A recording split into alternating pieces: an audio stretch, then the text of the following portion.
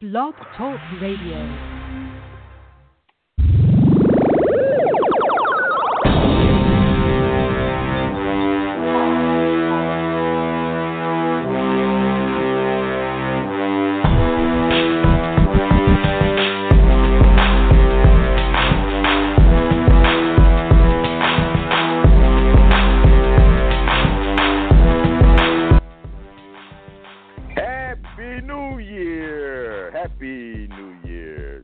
In 2021.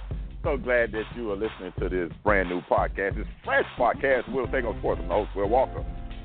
Thank you for joining me today. Today it's going to be a very good conversation. I got two gentlemen on here that are deep thinkers, like yours truly, without a doubt. You know them, Mr. Derek Wilson, Mr. Walter Strong. Today's podcast, the first podcast of 2021, podcast 13. I'm rested, I'm relaxed, and I'm refreshed. I feel good, man. I feel great. And one of the main things I want to say to everybody out there, as this climate is, not the weather, I just want to talk about the climate in the world. It's weird, and I get it. I'm surprised by nothing. And I'm being serious about this. I am surprised by nothing because I know towards the end of time we're going to see some weird things is prophesied in the Bible. So if you are a Christian, you should be surprised by none of this stuff that's going on, whether it's men having hearts are wax cold or these calamities in diverse places. You should be surprised by none of this stuff. You should be really looking forward to the second coming. I'm being totally honest with you. As you can tell, I went to church today. But anyway, I'm just saying. I'm just saying. I'm always good. You know what? It's always good. If the guy's brother went to church, okay. It's always good to go to church on the first Sunday of the new year. I'm just trying to tell you. Anyway, today's we're going to talk about sports. I got my buddies here with me. Like I said, today will be a logical conversation because I got deep thinkers with me. Derek Wilson and Mr. Walter Strong, Happy New Year. You guys, I've already said that off the air, but I'm going to say it again. Welcome today. Thank you, sir. I thought you I think it's going to be good, Walter. I thought he was saying all of that because the Giants beat the Cowboys to win the NFC. I thought he was saying all about that for the last days. Because can I just say it one time, Will? Yes. How about them Cowboys? How about them Cowboys? They have not won the last days, so.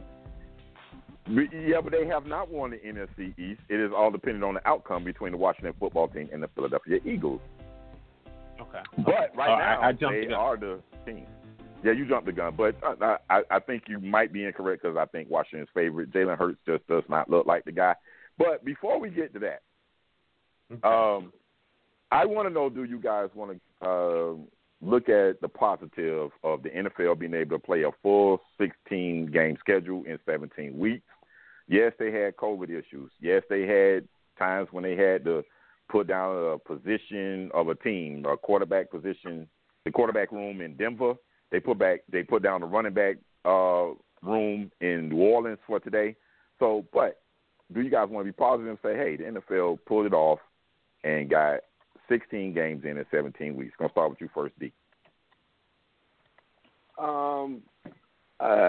It was impressive, but you know what I mean. I still am kind of iffy about all sports being played right now.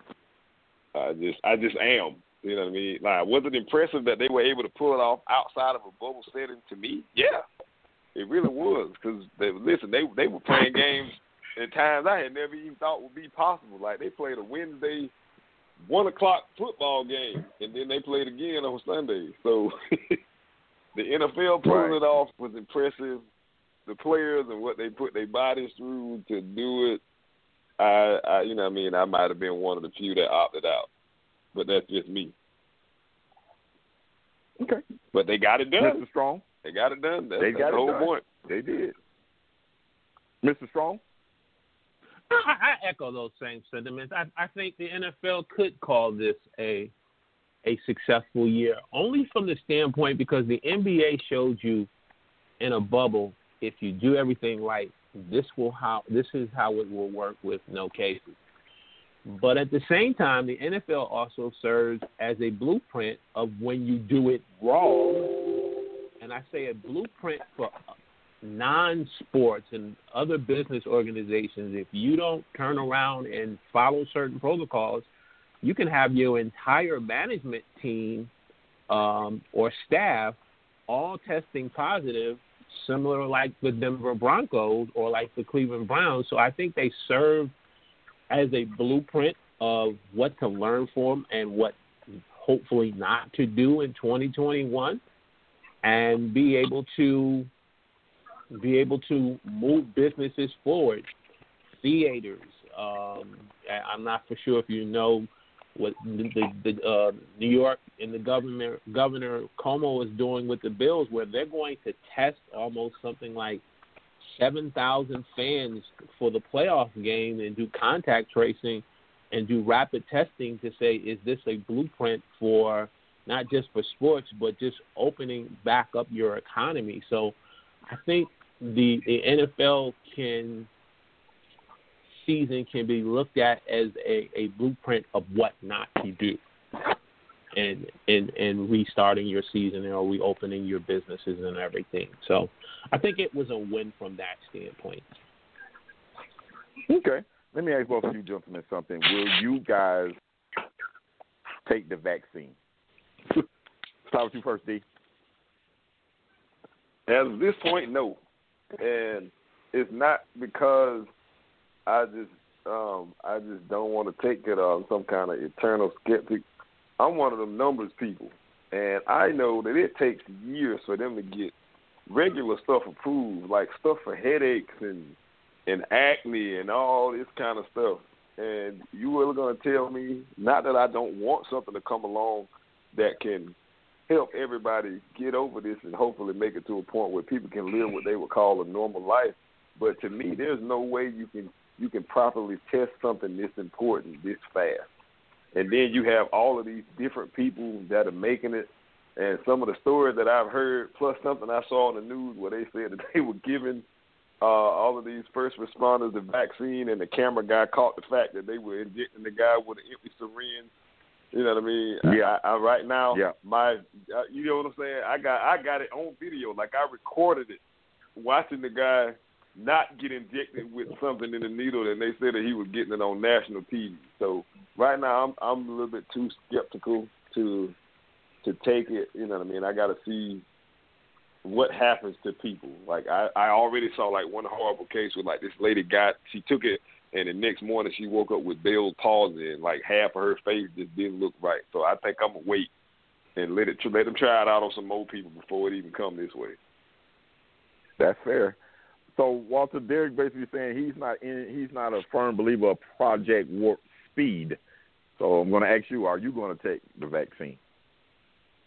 To be determined. From the standpoint of what Derek said, I think we're fortunate enough because we're not higher up in terms of in those group levels who have to take it, like the first responders and people in government. I think it's a blessing for us to be able to see all the kinks and all the things that need to be worked out. I thought Derek's example of Bell's palsy was a great example. I have a good close friend of mine who ended up having recently Bell's palsy, and when he first had it, they thought he literally had a stroke. He's in the same industry what you do, Will, and he almost lost his livelihood because he is also the voice of the Long Island Nets, and he also fills in for the Brooklyn Nets. And so the Bell's palsy was so severe to the point they thought he had a stroke. He's since recovered and he's back to normal. And so I think being able to wait these next 7 months is an advantage to us as the normal consumer. I don't think we should take the mindset of like my father. My father, his mindset is, I'm just not taking it because I don't have COVID. And I said, well, wait a minute. You're 71 years old and you take flu shots and you never got the flu, so what's the difference here? And so I think it gives me and you and my father an opportunity to get educated and learn what everything is, what is not working right with this, and then what is going to positives to then make the decision. I think, so for me, to be determined, TBD. No, I'm not on no TBD. I'm with your dad. I ain't getting no darn vaccine. They can keep it. I'm good. I'm not TBD. I'm with your dad on that. I ain't never got a flu shot, and no, I'm good. I'm clean. And if a job requires me to get the vaccine, I keep it moving and try to find another job, or either I'm going to get blessed. You got to become your own job. Hey, I'm about to say I'm about to get blessed in this. And that seemed to be where I really want to go anyway, is to really get this taken off the ground to where it can be substantial living, be able to live off of this. So, yeah, but if I got to get Walter to get a job, and I even told that to the current employer because that email got sent, and I asked to speak to my immediate supervisor and the HR person, so that will happen tomorrow. And I got bad news for them. Well, I got good news for Will, but I got bad news for them. If it is, if it's determined I cannot work here because I need to take this vaccine, I'm good. I'm clean. And when I say I'm clean, that means I'm done. I will not take the vaccine. And my main thing is I don't believe, and I'm like D, there's never been a time when any kind of cure through medicine has happened this quickly. I don't care if Barack Obama got it. The only way I'm going to believe is what it is if Jesus Christ received it, and he don't need it because he can heal the sick. So I'm good. But I also would say that businesses shouldn't be permitted to take that type of position when they themselves have not took it themselves yet either. And they can produce to me the clear evidence. I mean, it's almost like a church. Because, see, when businesses try to do that, so what happens when a church tries to take that stance and say, well, we are not going to let you come within the congregation. Like, because there's certain guidelines for churches right now, right? You only X amount of people can come into the church. You have to be socially distant. So what's stopping a business or a church now to say, well, for you to be able to come into our church and be within our congregants, you have to show proof that you have been back. No, that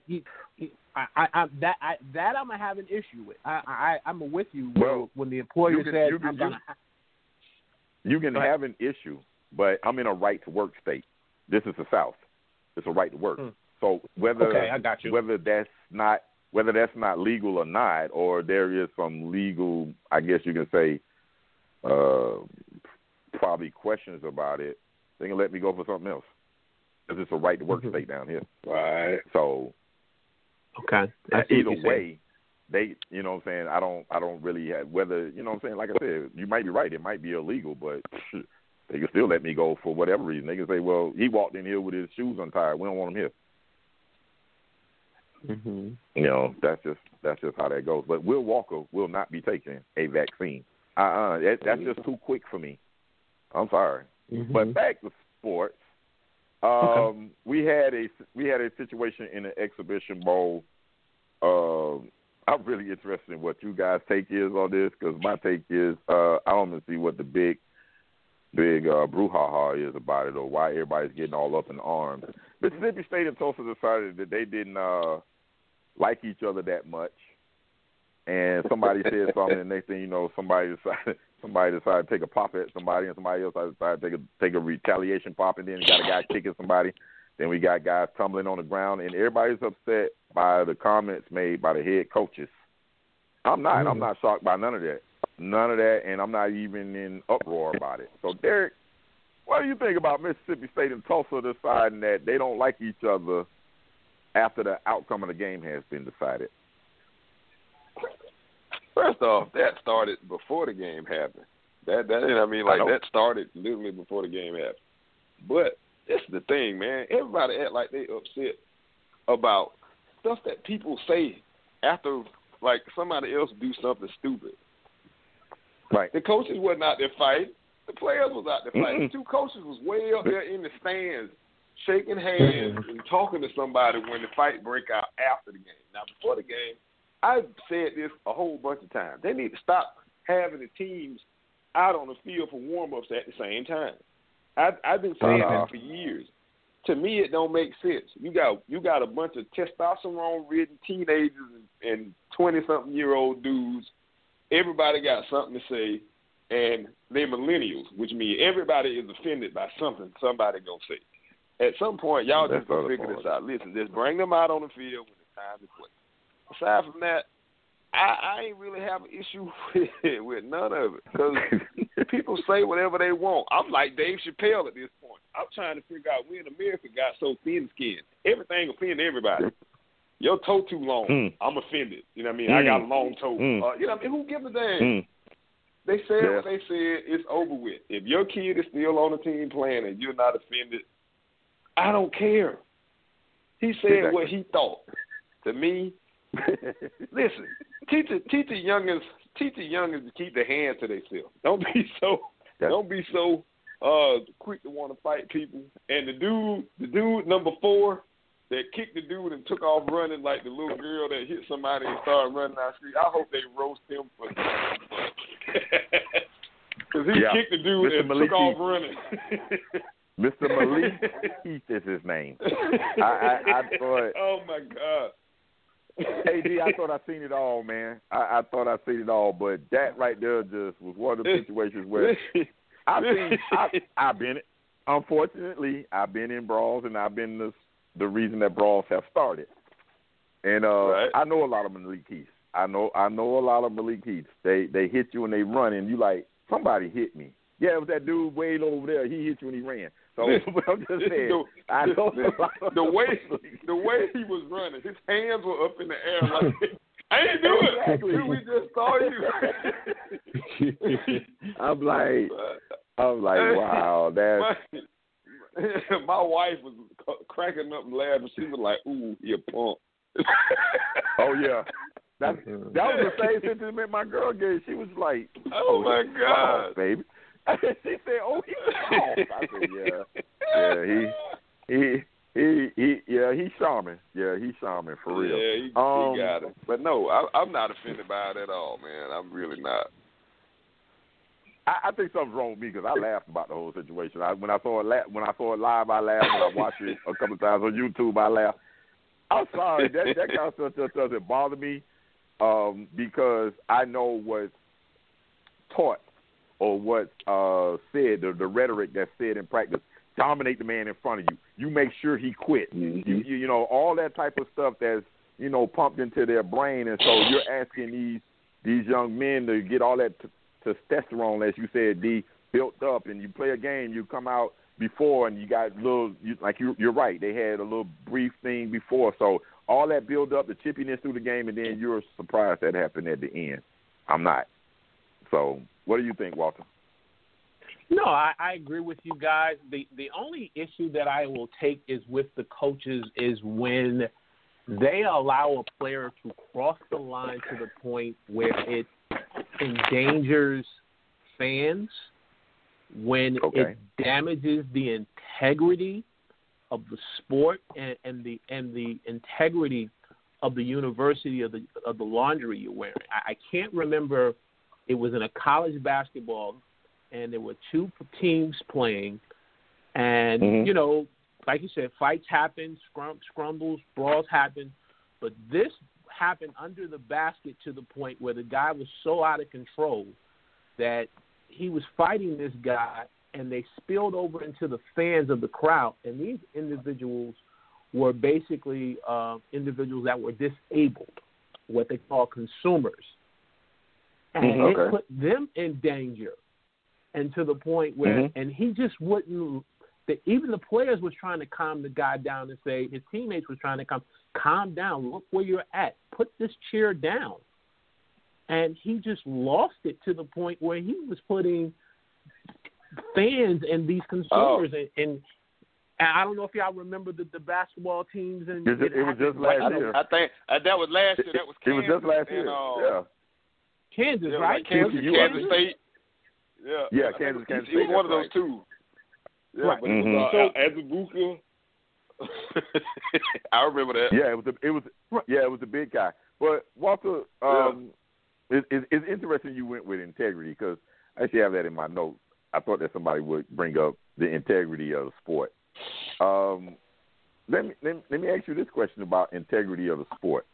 College football has had the same issues as the NFL in regards to guys testing positive, programs having to close their facilities, their practice facilities down because of positive tests amongst the team and the staff and in their building. But yet and behold, college football still says we got to meet the requirements of the TV contract we have with the four-letter Fixed Sports or whatever network. So here's my thing to ask you about the integrity. The NCAA has so much integrity. The state of California says, no, we are not going to allow you to bring friends and family. You can play the football game, but you cannot have friends and family in the stands. So they have so much integrity, they moved the game to Texas. First time the Rose Bowl has ever been played out of the state of California. They moved the game to Texas. Right. Where's their integrity there? Where's their integrity there? You talking about the NCAA and say the NFL? Oh, I agree with you. I'm talking about the integrity of the. You said the integrity of the sport. So where's the integrity of the sport? If you're so determined to play the game, but no matter that we're in a global pandemic, no matter what the state has as far as safety protocols, we need friends and family and people in the stands, so we're gonna move it to Texas. Isn't that a lack of integrity? Oh yeah, I agree with you. I agree with you there, and that there is, we know, is being driven by the dollar bill for the sponsors and also for the universities and their individuals whose pockets they're trying to line. There is a lack of integrity there. But again, it always kind of goes back, because I remember the coach's response to the player.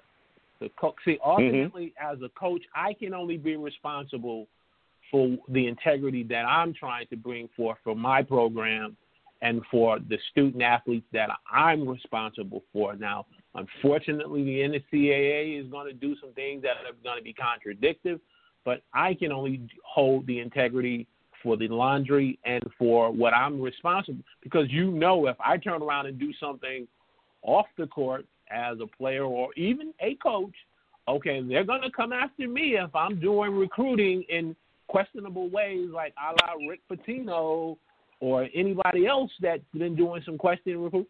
It's gonna come back to my integrity. It's gonna come on my doorstep. So, as a coach, I can only be responsible for the integrity that I demonstrate, and I get it. These guys are going to be high-strung to be able to get on the court and get on the football field. They're going to be pumped in their head, like Derek was saying, in terms like, this is the enemy. You beat them down. You no mercy, almost like the Karate Kid, no mercy type mentality. I get it, but when you start taking that to the point where the brawl or the fight starts to endanger fans, and it becomes to the point, I'm trying to think of the other one where, wasn't it the Kansas thing where they were all literally almost talking about pressing charges on this kid, where they were trying to get the law enforcement? I don't know if that was the same game. Oh, yeah. Okay, right. You see what I'm saying? So when you go that far with it and the coach doesn't question or stop that, then I got a serious problem with the coach in the program. Because, that's there, you're just saying it's just anarchy, straight anarchy.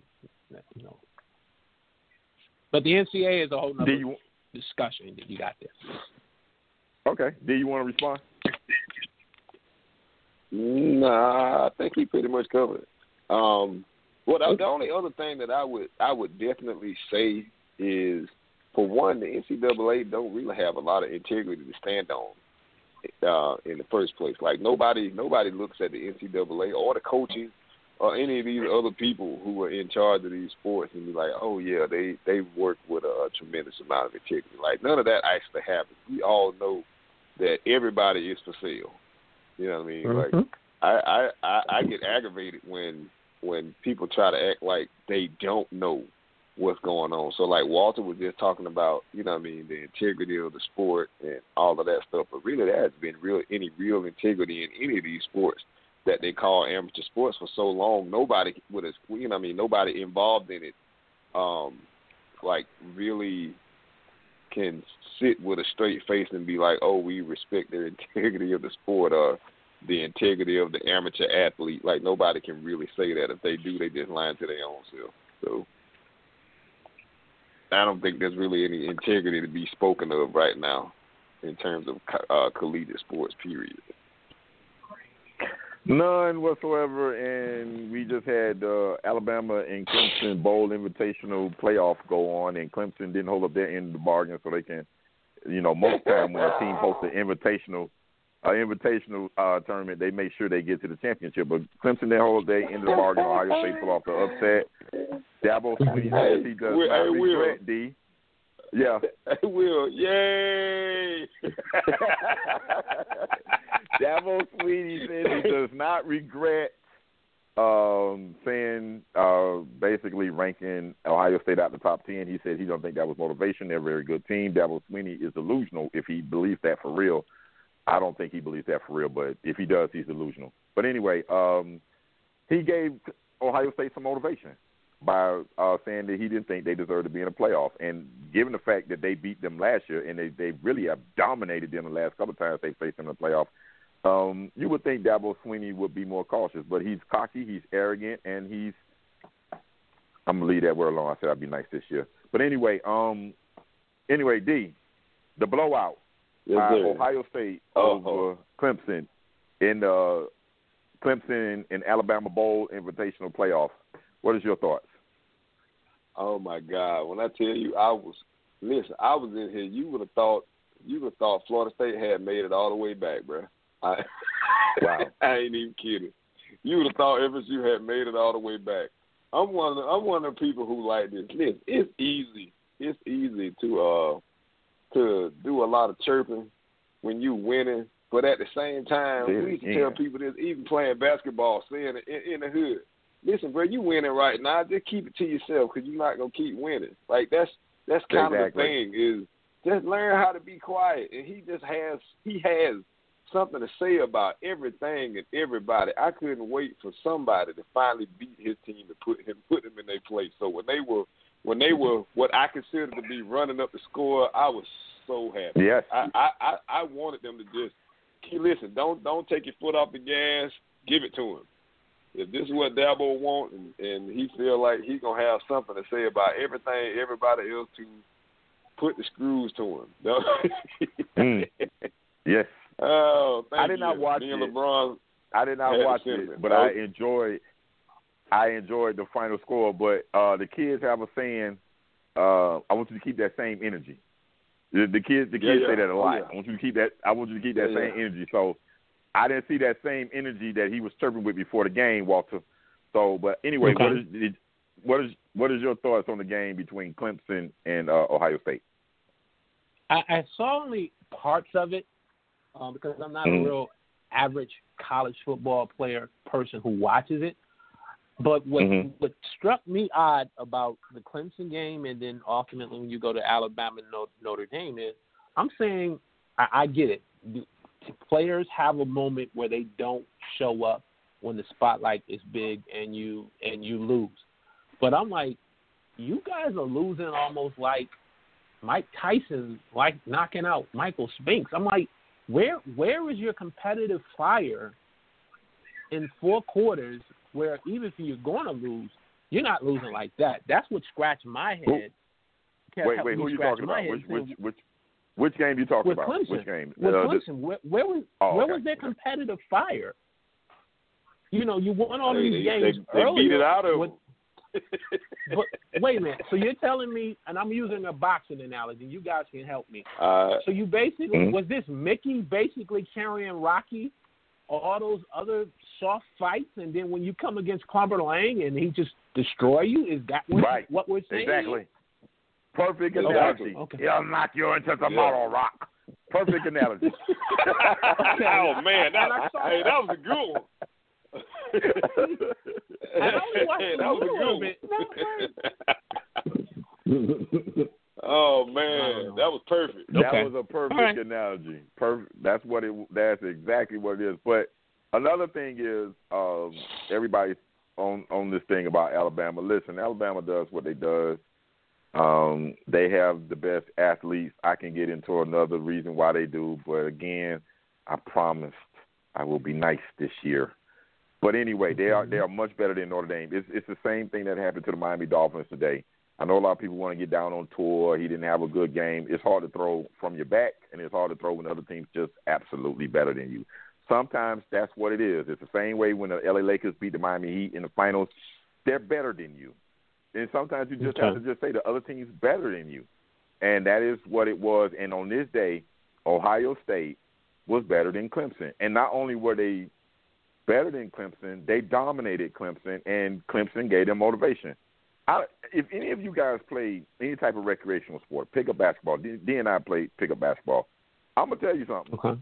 If you can make a recreational guy get pumped up to beat you in the worst way, I mean, he's not missing. He's just having a day. And you just say, man, there's nothing I can do. He's motivated. Yeah. Now, think about a professional athlete get that type of motivation, to where professional athletes are pretty much perfected their craft. That's why they're professionals. And you give them extra motivation. And I'm including college guys in that professional athlete because, let's just face it, they're semi-pros, or they're pros, not pros, or whatever you want to call it. So they just don't get paid yet. There you go. Dabo gave them the motivation to drub them, D. And that's the way I saw it. He gave them extra motivation by chirping.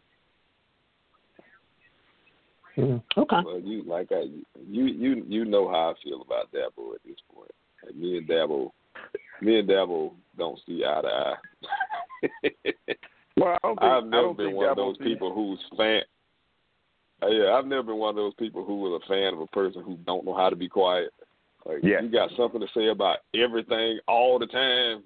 All the time. Sometimes, we'll give you that. All the time, nobody. My brother is Mr. Hurricane. He worse than you, Will.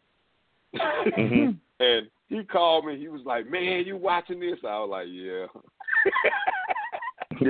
And we both had that same what do you call it, not Christ-like satisfaction of watching somebody else get their head smashed in. That's really how I felt. I was like, man, I hope they give it to him. Yeah, I mean, that's the nature of life. That's karma. You know what I'm saying? It came back to get him, but I wanted him to lose that game in the worst way because I'm like UD, I got sick of his mouth.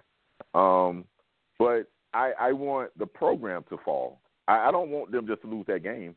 I want the program to fall because what they have done, and the fact that he had the audacity to chirp about what's going on at Florida State.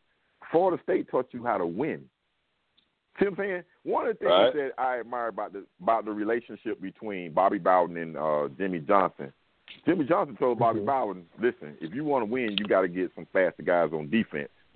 Okay, Bobby Bowden, Mickey Andrews, and those guys, and Chuck Amato, they took heed to that, and they did the same thing.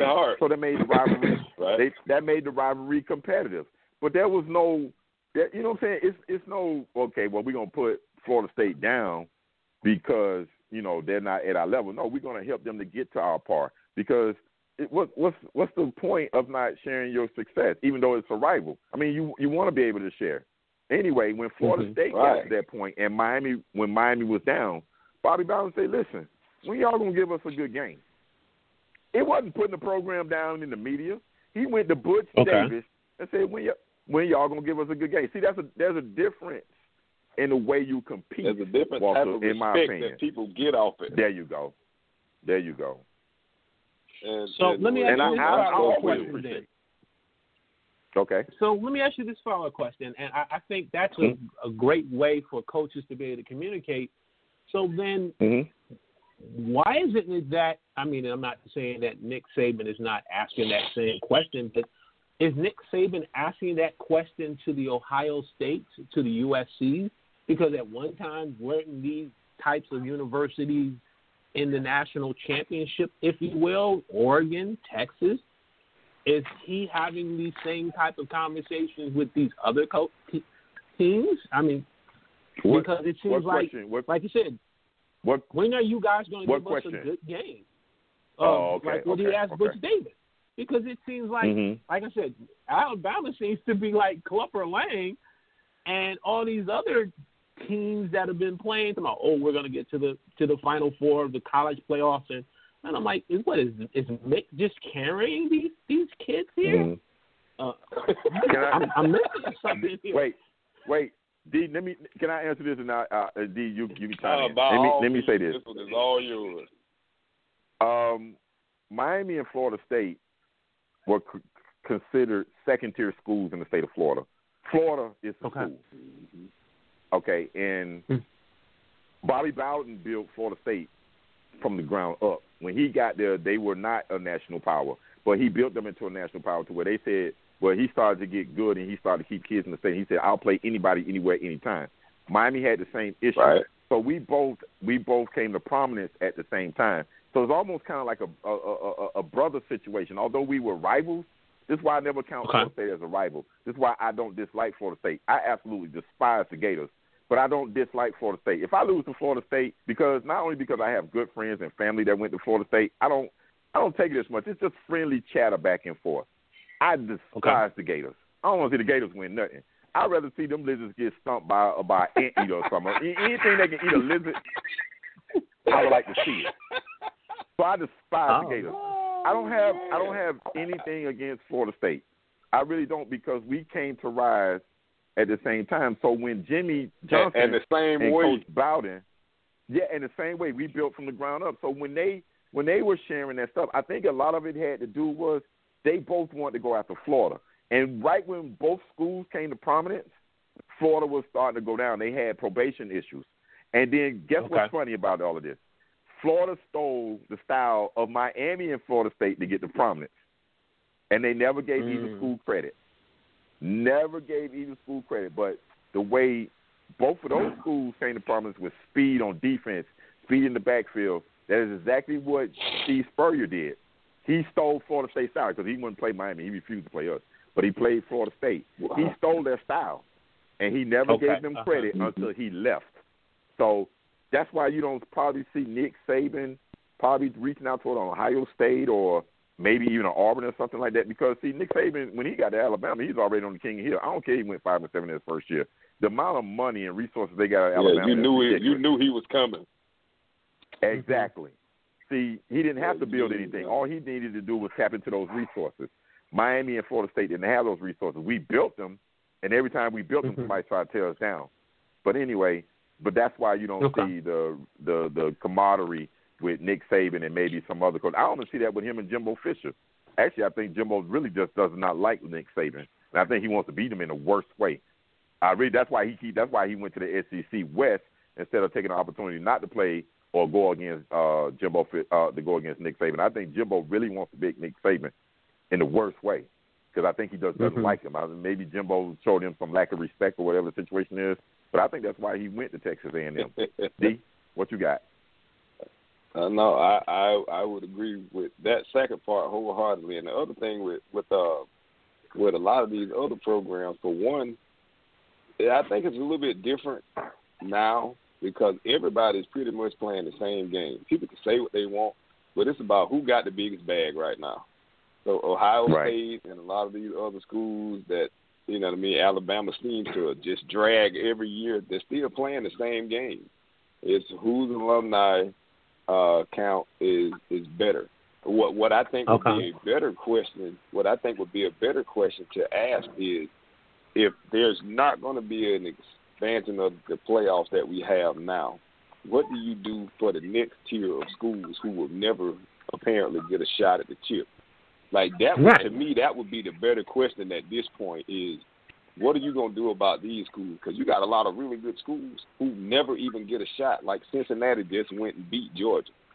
Georgia wasn't a scrub team, and they beat them in that game. I watched that game. That game wasn't as close as the last part of the score said it was. Like, they were clearly the better team, but they'll never get a shot at the big dance. So if I'm asking the question at this point, I want to know, listen, NCAA, y'all have already basically let us know we never going to get a shot at the crown. So are we going to have some kind of other tournament that everybody else can play in? Because I'd actually like to see it. I don't really care for the Blue Bloods anymore because we all know that's a money grab. I want to see the teams that are built and rise, you know what I mean, over the years. Like, you could tell those teams who have, like, a team full of seniors when they become seniors. Okay, all right, this team right here, all right, the coach built this for a while, not, okay, well, we had an extra $2 million, so we split it up between the last 10 top fives and got them all. Like, that's no fun. It's really not. It's not fun, man. At least for me, it's not. To answer your question, it will never happen. We will never see an expansion to where it's a real playoff because as long as they can keep the conversation going where people are going to say, well, what happened to Cincinnati? What happened to Coastal Carolina or somebody else that came out of nowhere this year?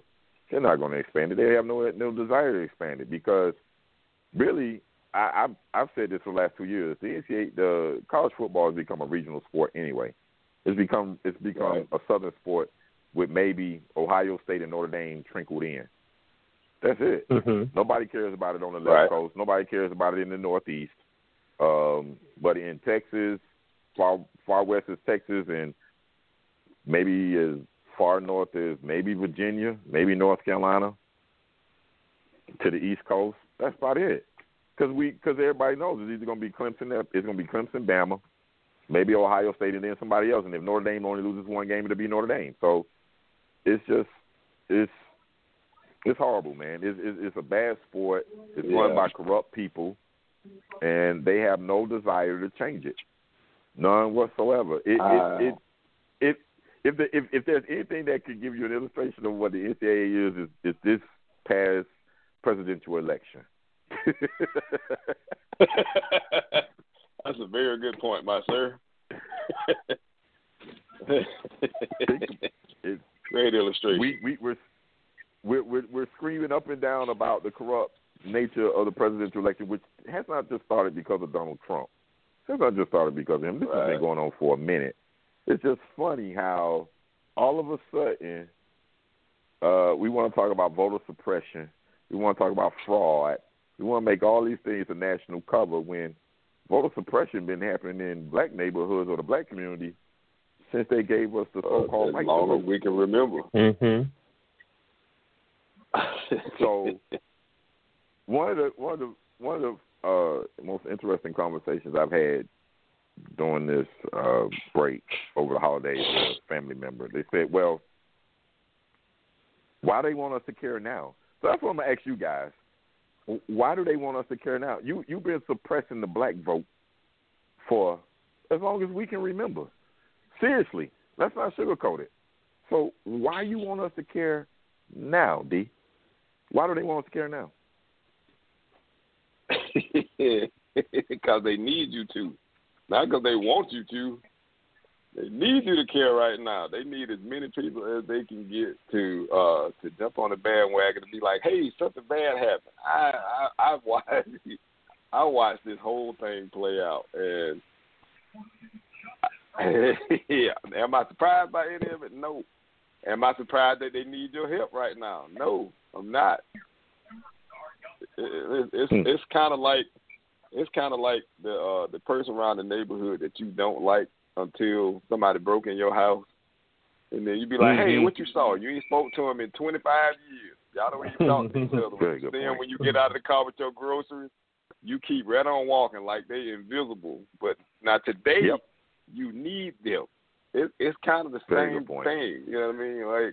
Like you said, voter suppression has been happening for years. Like we right over here in Quincy, it's small, but like they moved like random people voted places like the day before you vote. How you supposed to know it got moved? You show up to vote and they be like, "Oh, you don't vote here." Okay, well, where we go vote at? Well, they moved it yesterday. To where? I got to call this person. That's not exactly feasible. Like, you know what I mean? So Will is absolutely right. It's been happening. I got a question. Have y'all been as entertained as I have with these new commercials that they've been making? Because I swear it's like watching the movie Head of State. These commercials have been just... Bruh, I'm in Georgia. I have been berated with Warnock, Ossoff. I know these people by name. Warnock, Ossoff, Leffler, and Purdue. Yeah. I've just been bombarded. I cannot wait till this thing is... I really, truly cannot wait till this is over. But let's ask Walter the same question. Walter, what changed? I mean, voter suppression has been happening in the black community or the black voter for so-called Voting Rights Act. So why you need us now? I think for the first time that I'm seeing that I'm becoming aware that you're starting to get a taste of what we've been dealing with for decades. Thank you, and sir. years. And now you guys are getting a taste of it. And then number two, they know that we are now more aware of that it's not just the primaries anymore. It's about the other local elections and state elections that are more important. There you go. Because one of the questions that I'm asking, and in no way am I, going to vote for the party, but the party that I'm curious to find out, where is your real leaders going to come from the Republican Party? Because if you allow Mr. WrestleMania, who beat Vince McMahon, who shaved his head, to pop up in, wrestling in WrestleMania, pop up in 2024. WrestleMania. If you allow him to be your head guy and to run as a Republican, I'm sorry. There is a serious issue there. And so I think that's the reason why they're saying, wait, we need your help. Well, no, we've been dealing with voter suppression for decades. Now you're starting to get a taste of the medicine of it, and you don't like the way it tastes.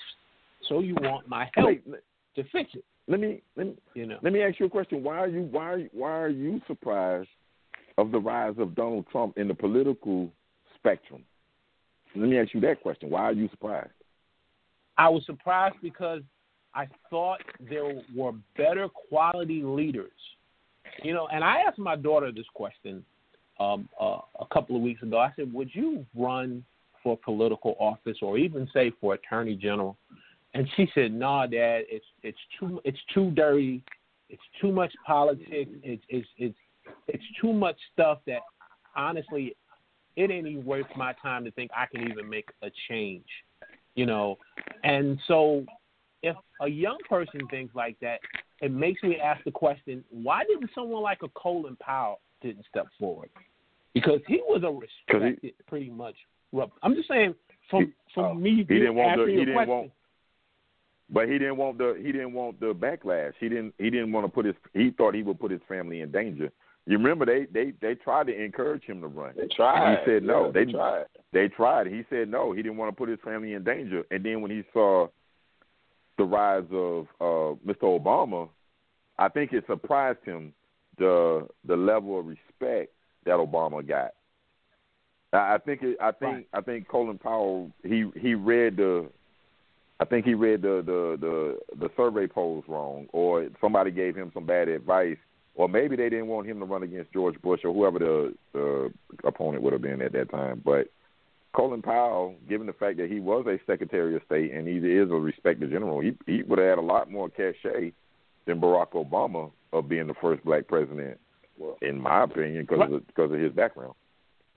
Right. No, and I so remember when that happened. Go ahead, I'm sorry. He didn't want to. No, you're okay. He didn't. I remember that he didn't want to expose his wife. His wife had some kind of issue, and I remember he was like, "No, it's just not worth it to put her through that." But I do remember that. That's a good question. Right. Yeah. And then another name that comes to mind Barack didn't respect Michelle because Michelle told him the same thing. Another name that comes to mind is Condoleezza Rice. And I'm not saying she would have won, but there were enough.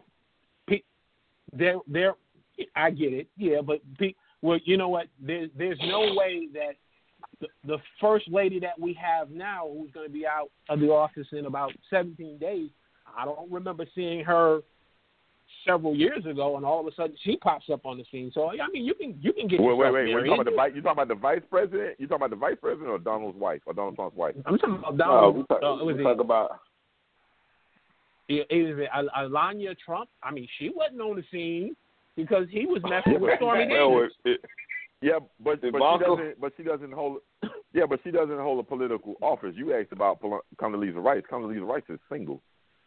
She wouldn't get no votes. She's single, and she's smart as a whip. You know, I mean, she has a lot of doctorate degrees, PhDs. Mm-hmm. She's extremely smart, but she's single, and I know that should not have a doggone thing to do with anything. You're right. But it will. Okay, right. It will. But my point is, there are enough, and I'm using them as an example because there could be some. You guys could probably come up with some other names. There was no reason that Mr. WrestleMania should have been the Republican nominee. There was no reason. And so that shows you a breakdown on the state and local level.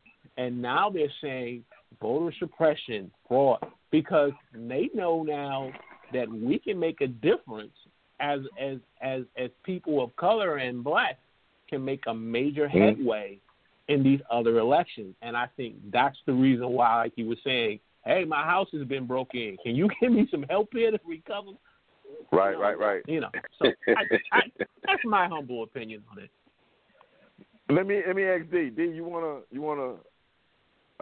give Walter an explanation on how Donald Trump became the political leader of the Republican Party? Of course I do. Okay. Mm-hmm. This is real simple. It really is. This is really simple. This is what happened. We think, and I'm gonna say we because I have some white people who I genuinely like they just good folks. But I think for the most part, a lot of people all over this country and the world had this misconception that most Americans are in favor of equality. And that's just not true. This is not true. And listen, I'm so serious. It's just not true. So what happened was everybody was surprised that like people jumped in line for Donald Trump. You shouldn't be surprised. They had been waiting for decades for somebody to step up and be the leader of the new white movement. I'm sorry, that's probably a mean way to say it. But it finally gave all of the closet racists and people who just genuinely felt like this is their country and nobody else should be here. It finally gave them somebody that they could look at and said, he going to give me the right to be as big a butthole as I could possibly be every day, and it's just going to be normal because nothing I could do is going to be worse than what he say. Think about how many altercations you have seen on the news, on social media that you didn't see 8 years ago before 4 years. How many years it's been since this dude took office? You've seen more hate crimes. You've seen more violent acts against black people. You've seen all kinds of stuff. Listen, we didn't even have the term Karens before he took office. That wasn't even a term. You could go to the park and barbecue with nobody calling the police on you. You could sit in your car and eat a sandwich without getting shot to pieces. They had been waiting for a symbol. And once he showed up, it was like, all right, it's game on. So it wasn't to me, it wasn't hard. All I feel like he did was he found a pulse that everybody else had been skipping over. And once he stuck his finger on and felt, oh, man, we got a real good heartbeat right here. We're going to stay right here. He's literally stayed on that same pulse from day one. He didn't change at all. He going to make this country great again for white people. That was his ultimate goal. Now, he did some other stuff. I'm not going to say the man is all bad. All I'm saying is that was how he got in. That was his end. He saw it and he took it. No, I'm going to say the man is all bad. No, there's no good. There's no good in him. No, because I knew you were going to go where I wanted to go, but I figured you can articulate it a lot better than I can because I'm going to speak from anger standpoint. No, he's corrupt is all outdoors. He has shown his bigotry. No, there's no good in him. None. He means no good for but himself. He is the most selfish individual in the public sector that we have seen. And he's open with it.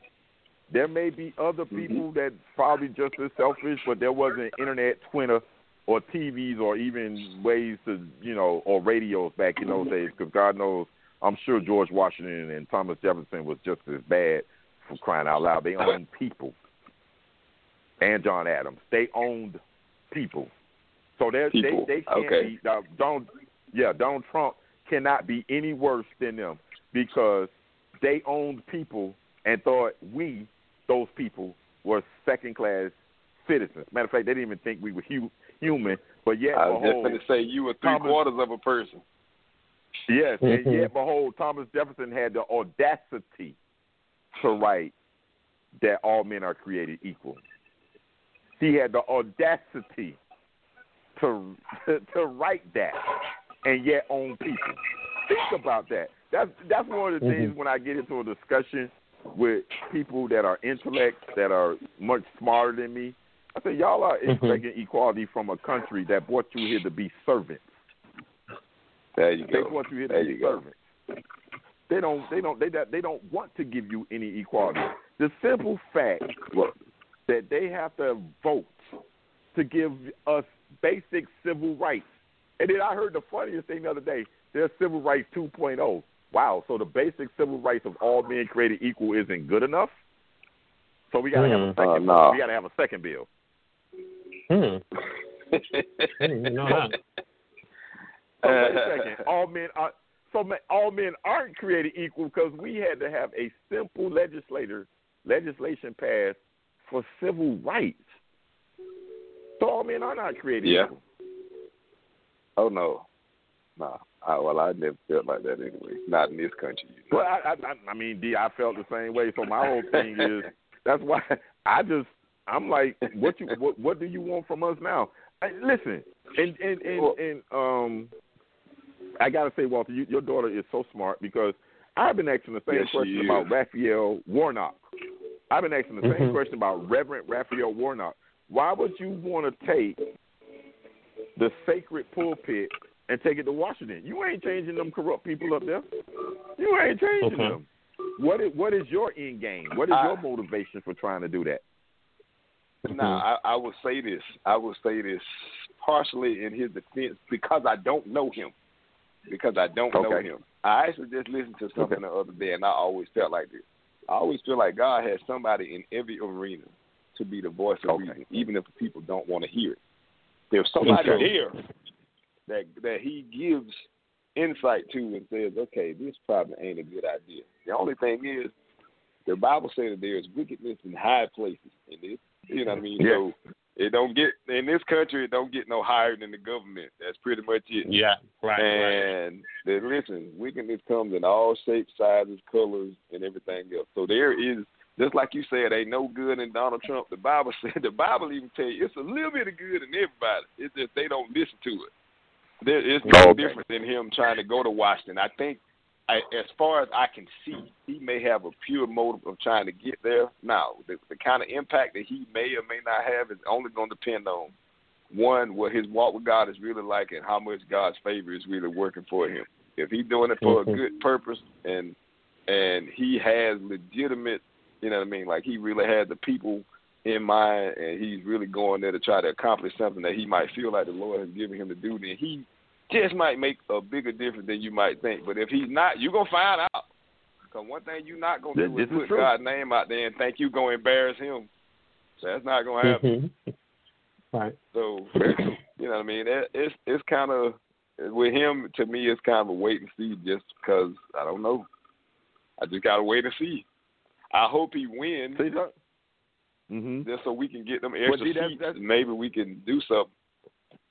That's why it's good sometimes to have conversation open conversation discussion with people because I never thought about it the way you just spoke it.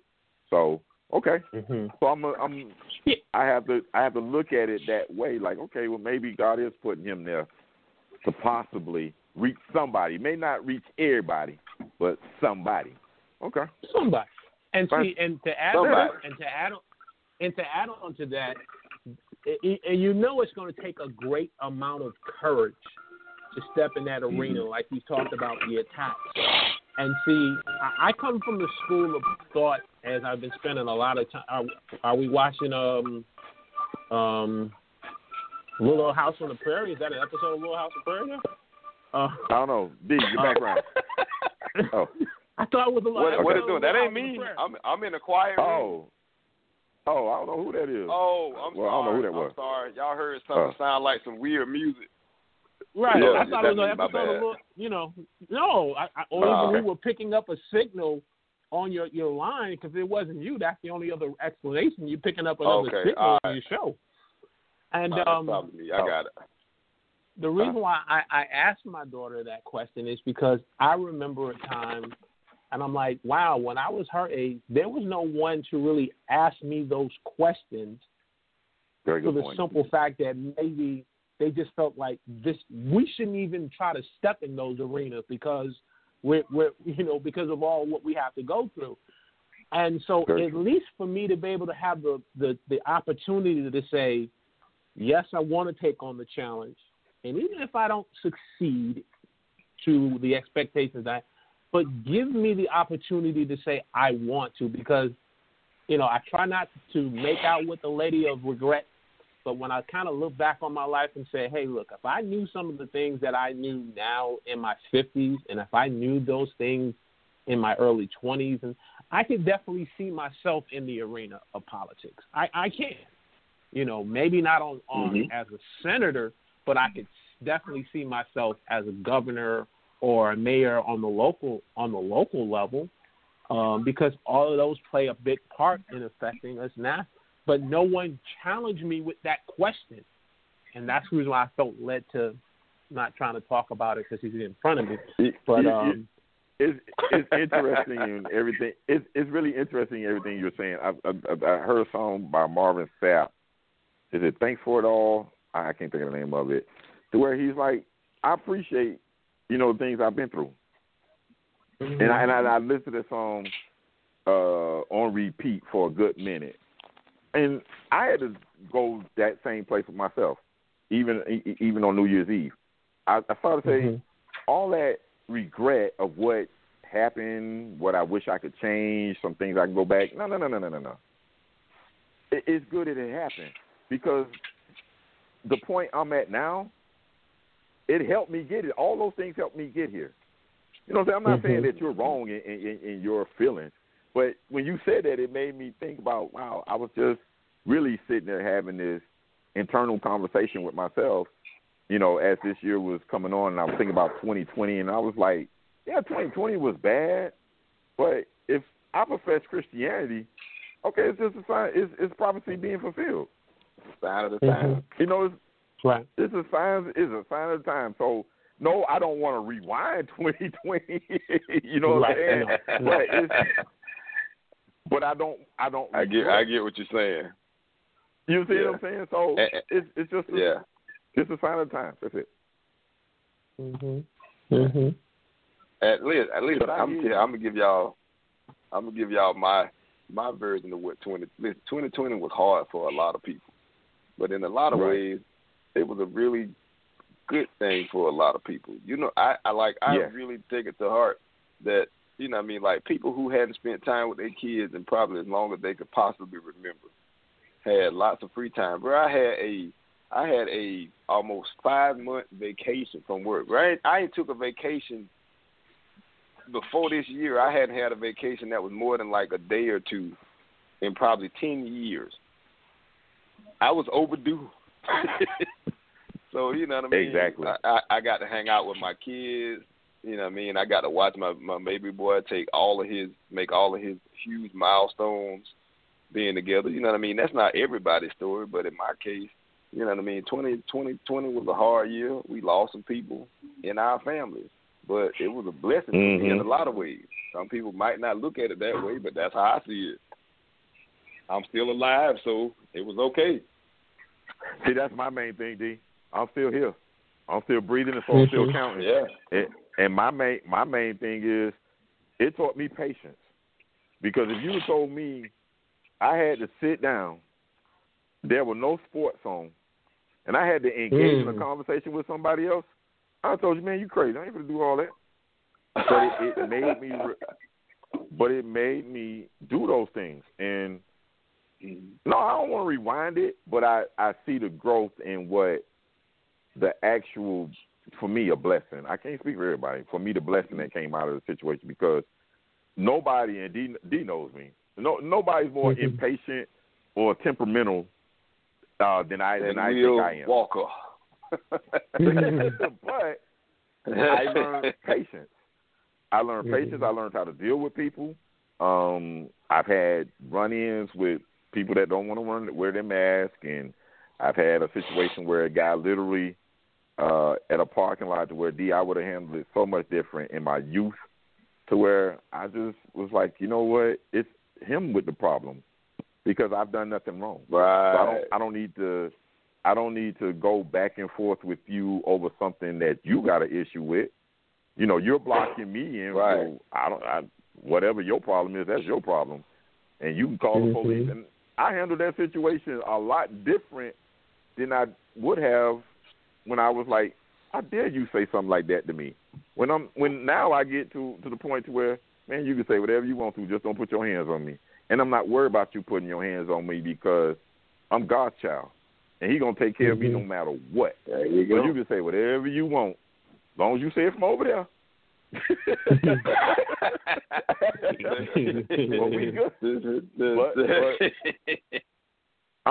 But see, and I'm speaking honestly, one of the things I know that I know God has worked on me with, and in my walk trying to get to know Him better, is that patience and taking everything so personal. There's no need to take stuff so personal, because at the end of the day, I know He got me, and I know what I've been through. He still got me here breathing.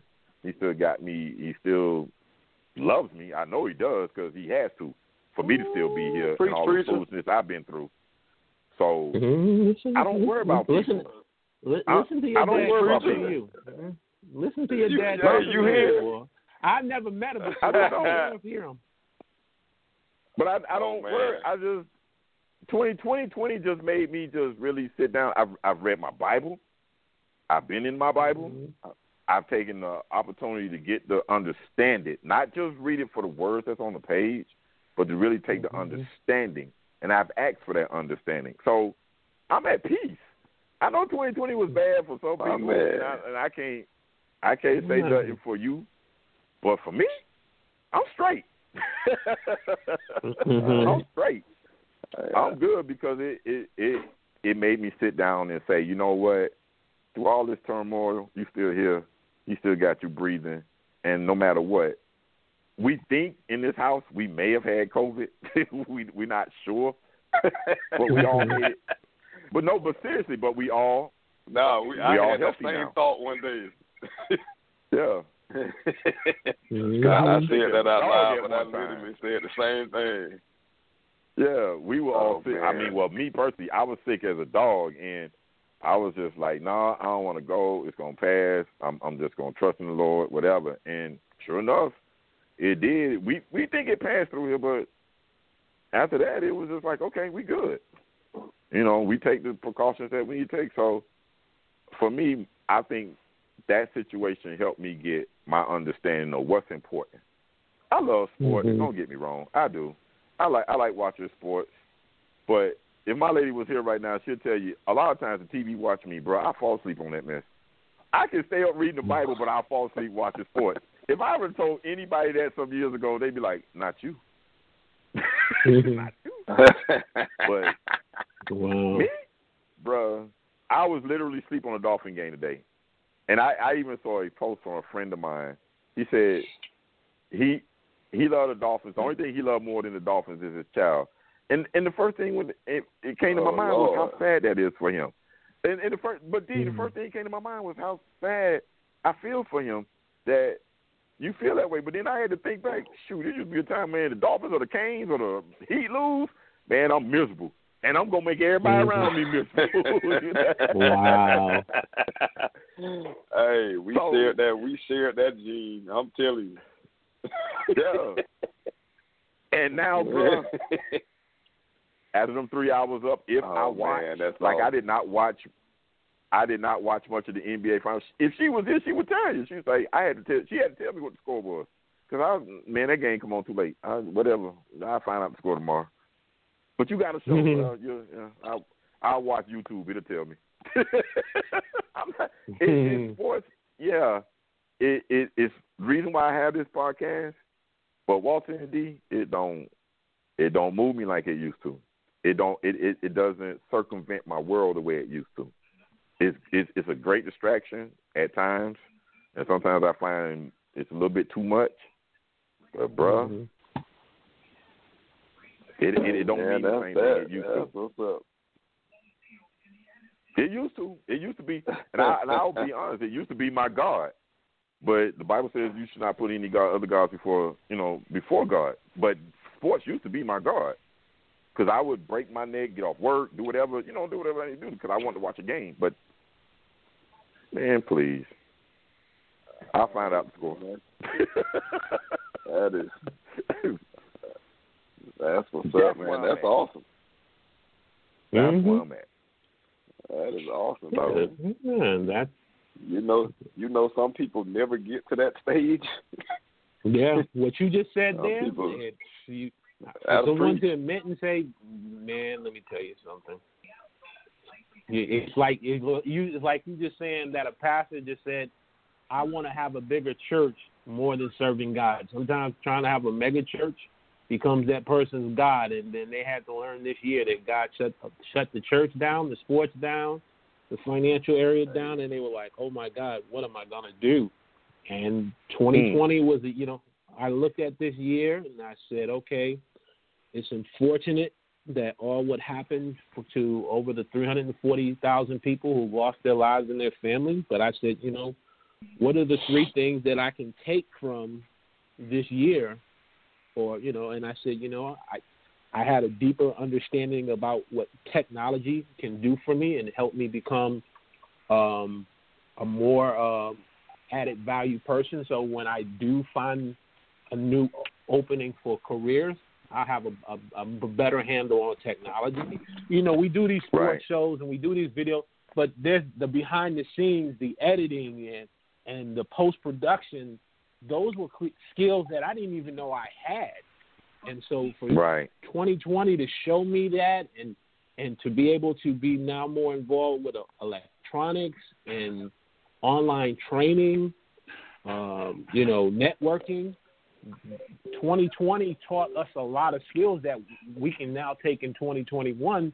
So if it comes to a point where we have to start bringing in our own income in from an entrepreneur standpoint, we have these skills, and I think that's what we have to look at in terms of what 2020 is giving us. Well, I think that's going to be the avenue I might have to take. Like I said, if that email is correct and that's their position, I'm not taking the vaccine.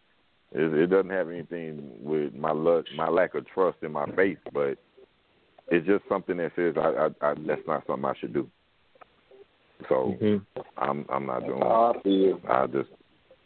I'm not doing it. It has nothing to do with my lack of faith in God. I don't believe anything. I'm like D. Nothing should come that quick, especially on something of that magnitude, this mass of people, and how serious this thing is. They even saying it's got a new strand. So no, I'm good. Yeah. I'm gonna put my faith in God. I'm straight. I know you're right. I'm straight. And I'm sorry. Not only that, hey, people who are pushing the vaccine are the same people who didn't want to close stuff to keep you safe. You really don't trust them? Yeah, exactly. Bro, I'm gonna tell you when I knew a God got me. This real talk. My company said, okay, well, we're not gonna work for a while, so I fell behind 3 months in my car payment. I got on the repo list. All I did was say, Lord have mercy. This all I said was, Lord have mercy. I didn't check my email for about a good month. So one day I just checked my email. They put me on a forgiveness list and added an extra year and forgave every bit of debt I had. And all I said was, Lord have mercy. That's when I knew. That's when I said, okay, wow, I'm not worried about it. That's what I'm talking about right there. I said, I'm not worried about it. That's why I said I'm not worried about nothing. I'm not worried about no man, because I know for a fact they called me and told me they were going to repo the car, D. They called me and told me, and I didn't check an email, didn't look at nothing. Every day I went outside and was like, the car's still here. I just happened to check the email that said they gave me forgiveness and added a year and no extra interest. I said, y'all can't tell me nothing. I know where my power comes from.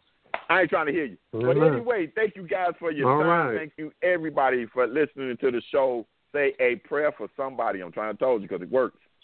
Prayer changes things. Holla. Be safe. Amen. All right. Have a great week. All right. God bless. God bless.